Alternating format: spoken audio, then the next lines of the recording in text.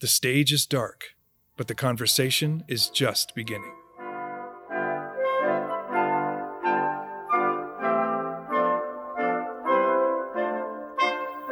Welcome back to the Utah Symphony Utah Opera Ghost Light Podcast, a behind-the-curtain look into the world of classical music and the artists who make it. I'm Jeff Counts. And I'm Carol Anderson.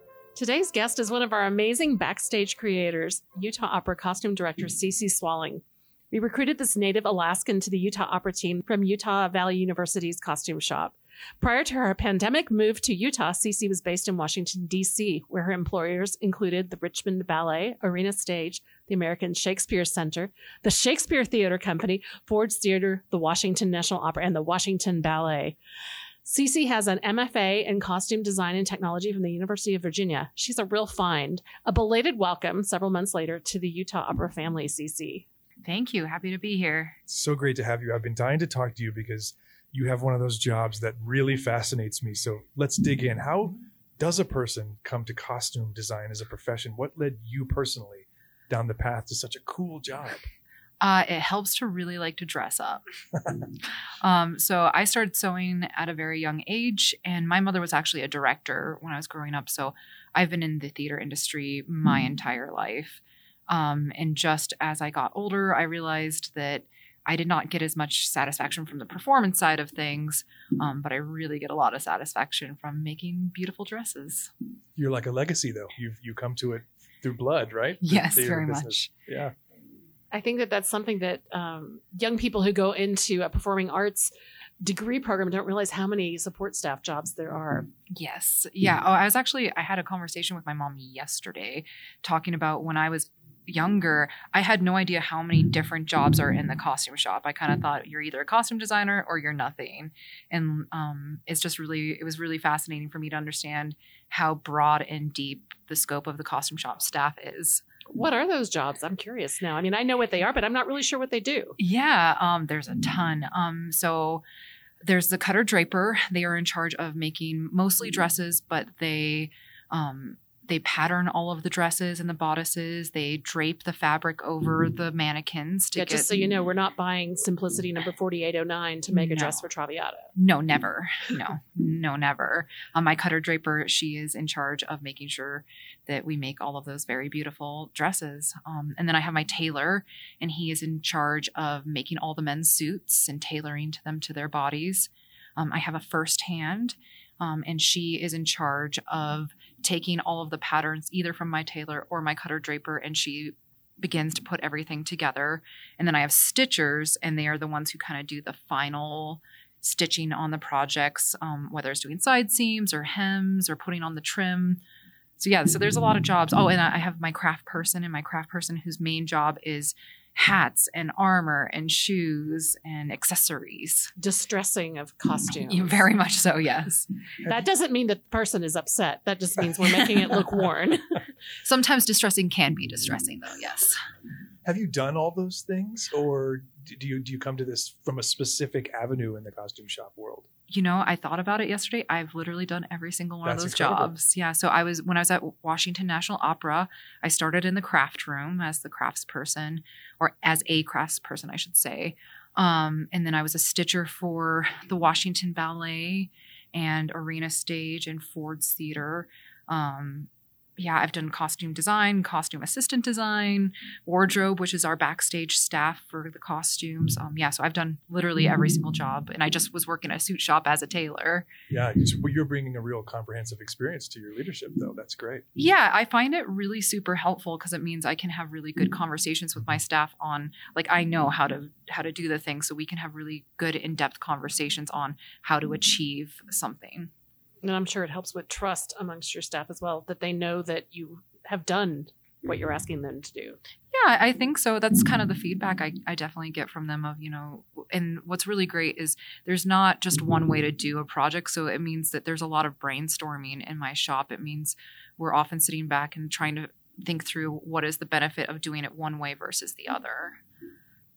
Well, so you mentioned Washington National Opera. You did have some experience with that opera company in DC, but it wasn't a major part of your life, the opera art form. So what brought you to Utah Opera and to this art form in particular? Well, I got a phone call. I got a phone call asking for me to apply for this position.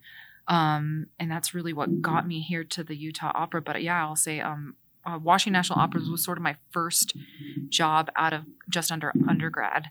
And that was a really great experience, but I didn't know anything about opera at all. I had never been to the opera at that point. Couldn't tell you a single name of a single opera. And so since I've been here, a lot of my time has been playing catch up a little bit of looking into all the operas. I got a subscription to the Metropolitan Opera's subscription thing online. Right, all those HD and... Exactly. And so I spend a lot of my free time now, like kind of at least watching them and trying to figure out, what am I doing here? That's fascinating because I just sort of came to it quite organically. And so imagining having to sort of catch up in the middle. Yes. Well, and, like learning how to pronounce them. I have no idea. We're very patient with Cece at our meetings. Sometimes. I'm sure compared to your former life in more regular theater, dramatic theater, there are a lot of things that are familiar, some that are different in terms of how you approach them from the costume shop. So what are you learning? Like specifically, what are you learning in opera? First and foremost, the size of operas. Right. So when we did Tosca, that is probably the largest show I've been in charge of with 70 people on stage. They all have to be dressed. And they all have to be dressed and they all have to have some form of clothing. But it was just like the sheer amount of it was absolutely wild. And of course I was like, oh my God, that was so big. And my supervisor goes, well, that's a normal opera. And so that was, I would say I'm learning a lot about what it takes sheer number wise to put on an opera. A lot of the nuances of how to make beautiful dresses. Yes, absolutely. That's the same. But just how do I get and coordinate 70 people coming into my shop all at once and getting fit and then getting everything ready to go on stage. It's just, and typically once the main chorus or the main singers show up, we get 2-week turnaround on that. So you are running the whole time. I want to hit on a point you just made because I'm not sure many people realize exactly what you're faced with in a production that size. It's not just the principals. You've got the chorus, you've got the supers, you've got kids. Yeah, kids. 70 people is probably not an atypical number for you to have to figure out how to dress people, right? Yes. And like I said, that's definitely what I learned on Tosca. For instance, with the children's chorus, at some point I had them all come into the costume shop at the same time. And I go, okay, line them up from shortest to tallest. Right. And we're going to throw ropes on them like all a class at once. picture. Like literally, yeah. The upcoming season at Utah Opera has something for everyone. From romance and tragedy to family-friendly comedy. Plus a modern opera about Steve Jobs, the entrepreneur who changed life as we know it. Watch it happen live at Utah Opera. Tickets, starting at just $30, are available now at utahopera.org. So you talked about principal fittings as well. Those people don't live in Salt Lake City for the most part. You can catch the chorus a little bit earlier, but what's happening with those principals? You're not making a costume from scratch when they show up. So talk about that process. Not always. I was going to say not always. Ideally. But on Tosca. That's true. On Tosca, actually. our lead actress got all new costumes. And that was actually a thing that really made it a whirlwind was there were some both practical and design elements that went into her costume, both for quick changes and for the singer's comfortability, for what the director wanted to achieve on stage. And so, the first day of production, I had 4 options for her costumes. So it was like 3 that could be Act 1 and 2 that could be 2 that could be Act 2. And my talking through with the director to be like, look at it and pick basically and tell me which way to go. And then it was a mad dash to the end of putting it all fully together, getting her in for the fitting, trying to finish everything up and make it accessible for them because there was a quick change on stage. And so making sure that they could have enough time to rehearse in it and get through that quick change safely. So much problem solving. Probably things that keep you up late. Absolutely. Yeah. I have nightmares. In a perfect world, though, are you in touch with these folks ahead of time, doing virtual sort of discussions about fittings and all that? I mean, you still have to sort of lay hands on people to really know what you need to do, but. Yes, I certainly do have beforehand. I talk with the director and the actress or actor, and I discuss kind of what their needs are. But there's just so much that my job can't really do until I get them into the room. To talk about the comfortability of the dress on you, to talk about how you're going to get in and out of it. Any particular things that are going to bother you about it, whether it's scratchy or too tight or too tall or whatever. And then also what I have always done with working with directors, and this is not a slight at all, is just, what we do is very, very visual, and computers just can't always give the exact information that I need to give over the computer, whether it's color or texture. And so it's not until they really come into my costume shop that they really know what's actually going on. You keep saying the word comfort, which is really interesting to me, because it's not just about how a person looks or how they move. Their comfort is really important too, right? Yes. A lot of my job is about making sure that people can do their job, right? Is like, so, with singers, I have an additional, space, not issue, but a space consideration in the costumes of making sure that they can take their full breaths, right, that they can achieve their job. Right. Comfort figures in another way. So there's been a lot of conversation, which is, long overdue, about gender positivity, about body positivity. And I'll share a little anecdote. We were doing a concert at one of the local luxury hotels, and the wish was for all of us that performed to be in Traviata era dresses. So that was a new thing for me, that I had to be fitted for a costume. And I think you remember that first email exchange. I was so anxious about it because I have my own body positivity issues. And the thing is, when I went in there, first of all, your response was, all bodies are beautiful. And that was just her message from the beginning. And then the second experience was, I went in to be measured and fit. And it was so comforting. I just didn't find it anxiety producing at all. So talk about what you've brought in that area to our costume shop. I see signs. I mean, there's just so much change in that area in the industry that you're reflecting in your costume shop. Yeah, thank you. I would say that is a really important ideal for me in the costume shop, is this idea that I don't want to be part of anything that has anything to do with body shaming. I understand us as individual human beings all walk into a room and we have our own feelings about our bodies and how they look or how they operate. But when it comes to costumes, it's really super important to me.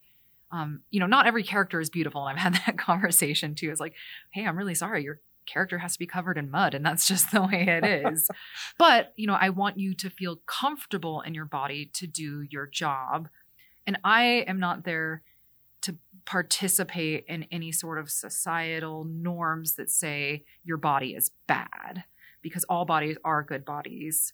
And, that's just not a helpful dialogue. How do you get people to trust you when you're in a situation where people are literally in their underwear sometimes? And how do you get them to trust you if you are making them feel bad about something that really can't be changed within, the week that we get to fit costumes, right? I'm not here to say, anybody has to change their body, but it's not going to be possible in the time frame that I have anybody in there. And so I'm just there to have a healthy, open dialogue about how can I get you on stage where you feel confident to do your job at the very best level. Because everybody comes in in a different place. And when you're fitting 70 people with 70 different sets of feelings, it's a lot. Yes. Costume director and therapist. It really feels like that a lot of the time. I will say opera is a lot easier than when I used to work in musical theater, where, what happens in the dance community when it comes to discussions of the body is a whole other level. And I think that that's where my precursory training in that was, dancers truly are athletes, and they are expected to do crazy things. Like, I look at some of my dancer friends and, they jump up and they do cartwheels and they do splits. I'm like, I couldn't do one of those without hurting something. So I really want to make sure that everybody feels supported, again, to do those things. And I don't want to double down on negative feelings in that regard. The industry, the opera world, has had to reckon with this from the critical press side of things in the last decade. It's long overdue as far as I'm concerned. And I'm just thrilled that from the first moments, the first touch points that these artists have with a company here, you're taking good care of them, because I think it's all of a piece. It can't just be something that we solve in the press. It's got to be taken care of backstage too. And it sounds like you're doing that. Yeah, I recognize, it's very hard to change society, and it's hard to change what has already existed. But if I can make a difference, one actor at a time, one singer at a time, then I'm at least trying. And, I really have so much respect for what these singers do. I mean, again, this is something I'm not remotely capable of doing. And they walk on stage and they make these big, beautiful sounds, and they make it look so easy. And so I just want them to feel that comfortability when I'm involved. Maybe use the little world you're helping create to influence the real one that's on the outside. That's really wonderful. Yeah. Who said it? Was it Connie said, be the change? Yeah. It's be the change you want to see. I think before we let you go, we have to talk about the fun stuff, because I'm sure you've experienced some crazy stuff in your history, maybe even before you came here. What are some of the most amazing stories you can share? Malfunctions from your past? What are some great costume shop horror stories? So I would say the horrors of the costume world don't happen in the costume shop, though they can. They happen backstage, because it's when you're moving quickly and when you have dancers and people are running on and off. That's where the magic happens. I very distinctly remember when I was very, very young and I was just out of college, and this young woman was in Happy Days the musical, and she did one of those flip things, and she ripped entirely the back out of her dress. And she ran downstairs. She was like, oh my God, I don't know what to do. And I started hand sewing her into her dress to get her back on stage within, 20 seconds. And I was like, we can do this. So that was a fun one. There was another time, oh my gosh. So I was working on Hairspray the musical, and our designer decided that Tracy's last scene, where she's supposed to be, the disco girl, he turned her dress into an actual disco ball with pieces of mirror and hot glue. And she was a plus size actress, and they had over calculated her size. So when she got the dress on, it was far, far too big, and it wasn't flattering at all. And I'm like, well, that's not going to fly. We got to take it in. And all of a sudden I'm sitting there with a steamer peeling off pieces of glue and mirror off of this dress so that I could take it in, and it's sticky and it's melting everywhere. And I'm just, then I try to shove it through my sewing machine, and it's getting stuck, and she's in the background, she's crying, and it's a whole dramatic thing. But we did achieve it. She looked beautiful and she felt confident, and that was my goal. But those are the moments where you're lost in the middle of it, where you're thinking, this is not the dream I had of my performing career. No, I never guessed this was what happened. I know. It's like that joke about the guy who shovels elephant poop at the circus. What? And leave showbiz? well, I mean, we can't top that. That's a great. Well, we have to try. But we do have one more question that we always want to ask our opera guests. Yeah. What subject, real or imagined, would you like to see made into an opera? Well, it has to be Star Wars. Star Wars is already operatic. So Star Wars, the opera. I would pay hundreds of dollars to even see 3 Star Wars operas, one for each original movie. Really? So you're talking about not prequels, you're talking about originals, 4, 5, and 6. Yes, yep. 4, 5, 6. Yes. Okay. This would be New the ring Hope and cycle Return of of the our Jedi. era. It certainly Yes, could that is exactly what I want. Love it. I can't believe that hasn't been done. Well, you're talking to 2, and if we can include our producer, 3. We should include our producer. We should always he include makes our this producer. magical. Yeah. You're talking to 3 major Star Wars nerds, so we're on board. Carol and I were just talking about the Boba Fett series before you walked in. So. That was because I had a Mandalorian or a Grogu Band-Aid on a paper cut. Yep. That's how that came about. So here, again, you're seeing the magic. This is the magic of the podcast. That, and you just created one of the best tangents of our history as a co-host team right now, Carol. You're welcome. Star Wars, You're welcome. the opera trilogy, A Ring for Our Times. That sounds fantastic. That's what I want. Before we let you go, Cece, where can everyone find you online? Yes, I can be found on my personal website at costumesbycc.com, and I go by the same Instagram handle, costumesbycc. And this is CEECEE. Yes, ma'am. Well, Cece, I know you're in the middle of a crazy day. I'm so grateful you took the time to come and join us to record today. Well, thank you for having me. And thank you all, everyone at home, for listening, and for those on the go, listening from their cars. If you haven't yet, it would really help us if you would rate, subscribe, and review the show wherever you get your podcasts. This helps us get new listeners. And be sure to visit usuo.org for information about upcoming performances. We want to see you at an opera so you can see CC's work. We hope to see you there very soon. Until then, I'm Jeff Counts. And I'm Carol Anderson. Thanks for listening.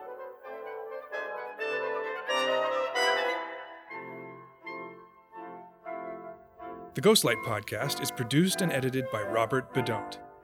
The Utah Symphony Utah Opera season sponsor is the George S. and Dolores Dore Eccles Foundation.